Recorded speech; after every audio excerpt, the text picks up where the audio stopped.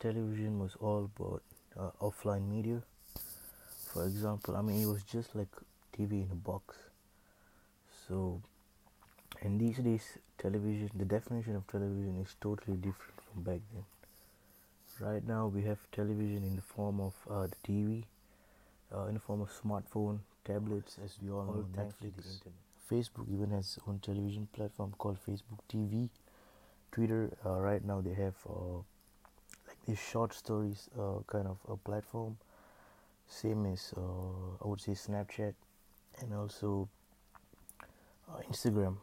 So why are these big tech companies heading for this short video concept? Is that because the current generation, the upcoming generation, Generation Z, have a very short attention span, roughly like 15 to 60 seconds.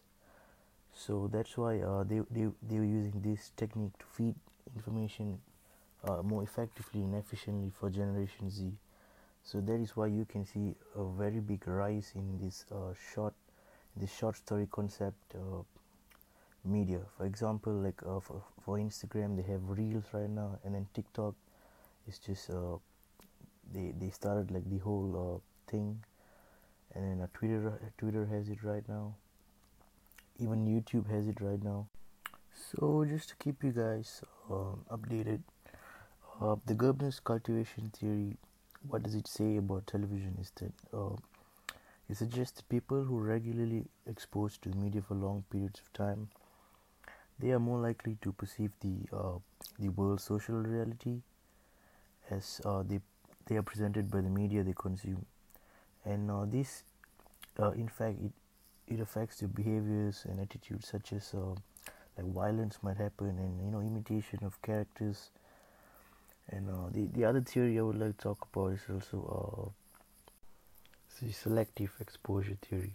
So what does that mean is that the individual's tendency like to favor information which reinforces their pre-existing views, and all this is done while avoiding contradictory information. So for example, like if I'm a pro-Trump supporter, I would rely on news sources such as Fox News, and I would gain all the information given by them, not by even looking at the opposition side of the news. For example, like CNN, where their opinions are contradicting with Fox News. So I would just continue watching like the whole Fox News, and eventually just believe whatever they say without even looking at the side. So now let's go on to how both these theories can affect us through media. Okay, so let's start with Netflix. As we all know, Netflix has a tremendous amount of content. Like they have literally from documentaries to movies to anything, whatever you want, you just hit the search button and they have it. And also Netflix is being Netflix has a problem right now with the younger generation people, especially Gen Z, who actually needs parental guidance while watching certain movies. Yes, Netflix has parental guidance, but it's just a button away from being disabled. Even like a 10-year-old kid could do it. I think with the amount of violence portrayed in Netflix, I think the Generation Alpha should know what is cultivation theory, so that they can view the whole media world from a new lens, and also have some certain amount of awareness of what are the effects in their life.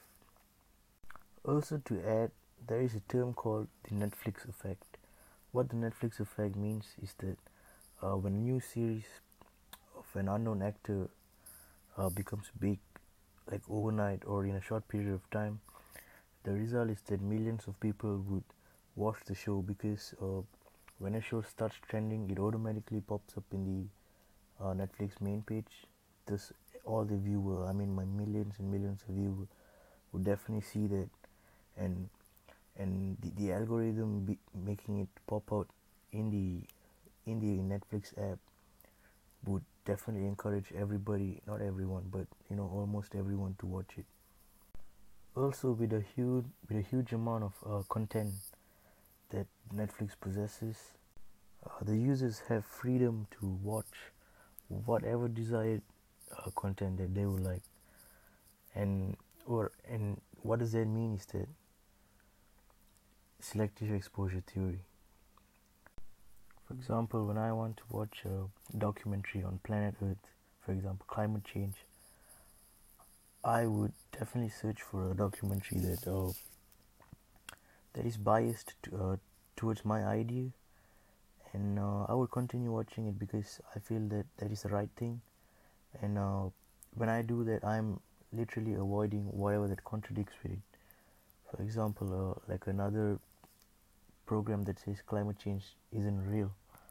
I mean, nobody knows which is true, but me being the biased one, I just go for whatever I feel that's right.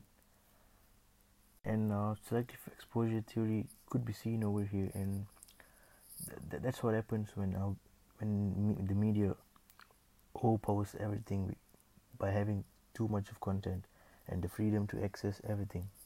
And yeah, moving over. So these big tech companies, they have the amount of money and resources to literally shape people's life, because people right now, even me, I use the power of social media and the internet because it's convenient and it's free.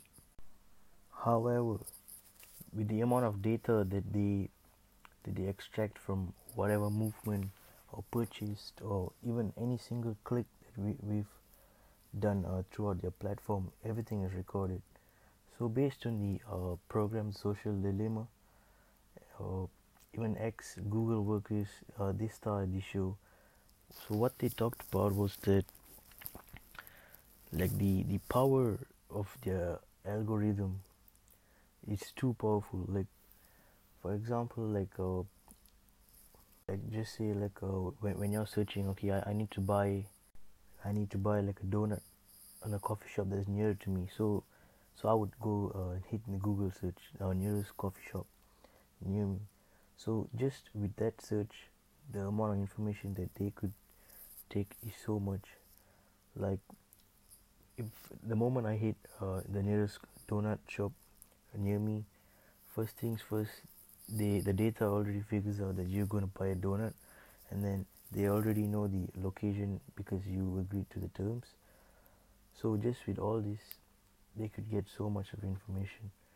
And also after the search, because of ads right now, because I mean advertisement is literally the main goal of the big tech company, as advertisement is what makes them money.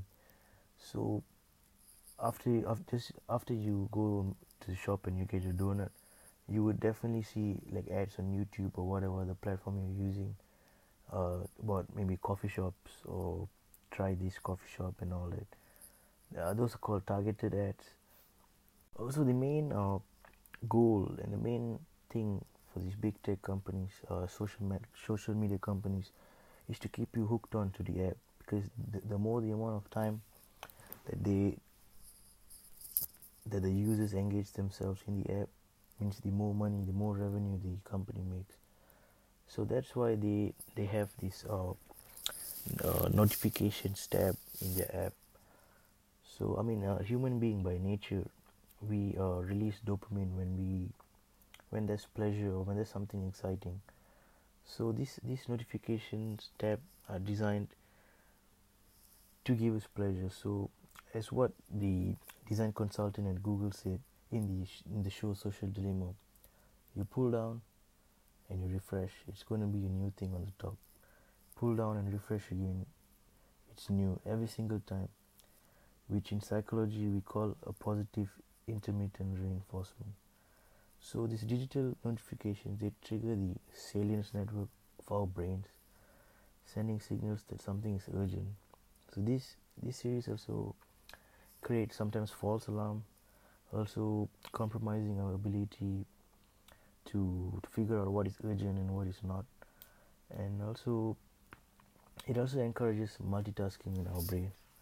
So to relate everything back to our theory, as you can see, the more time the user spends the more time the user spends absorbing information content from media such as television, social media, they are more likely to have these perceptions of social reality as the media that's presented to them, and this will definitely in the long term and short term affect the attitudes and behaviors.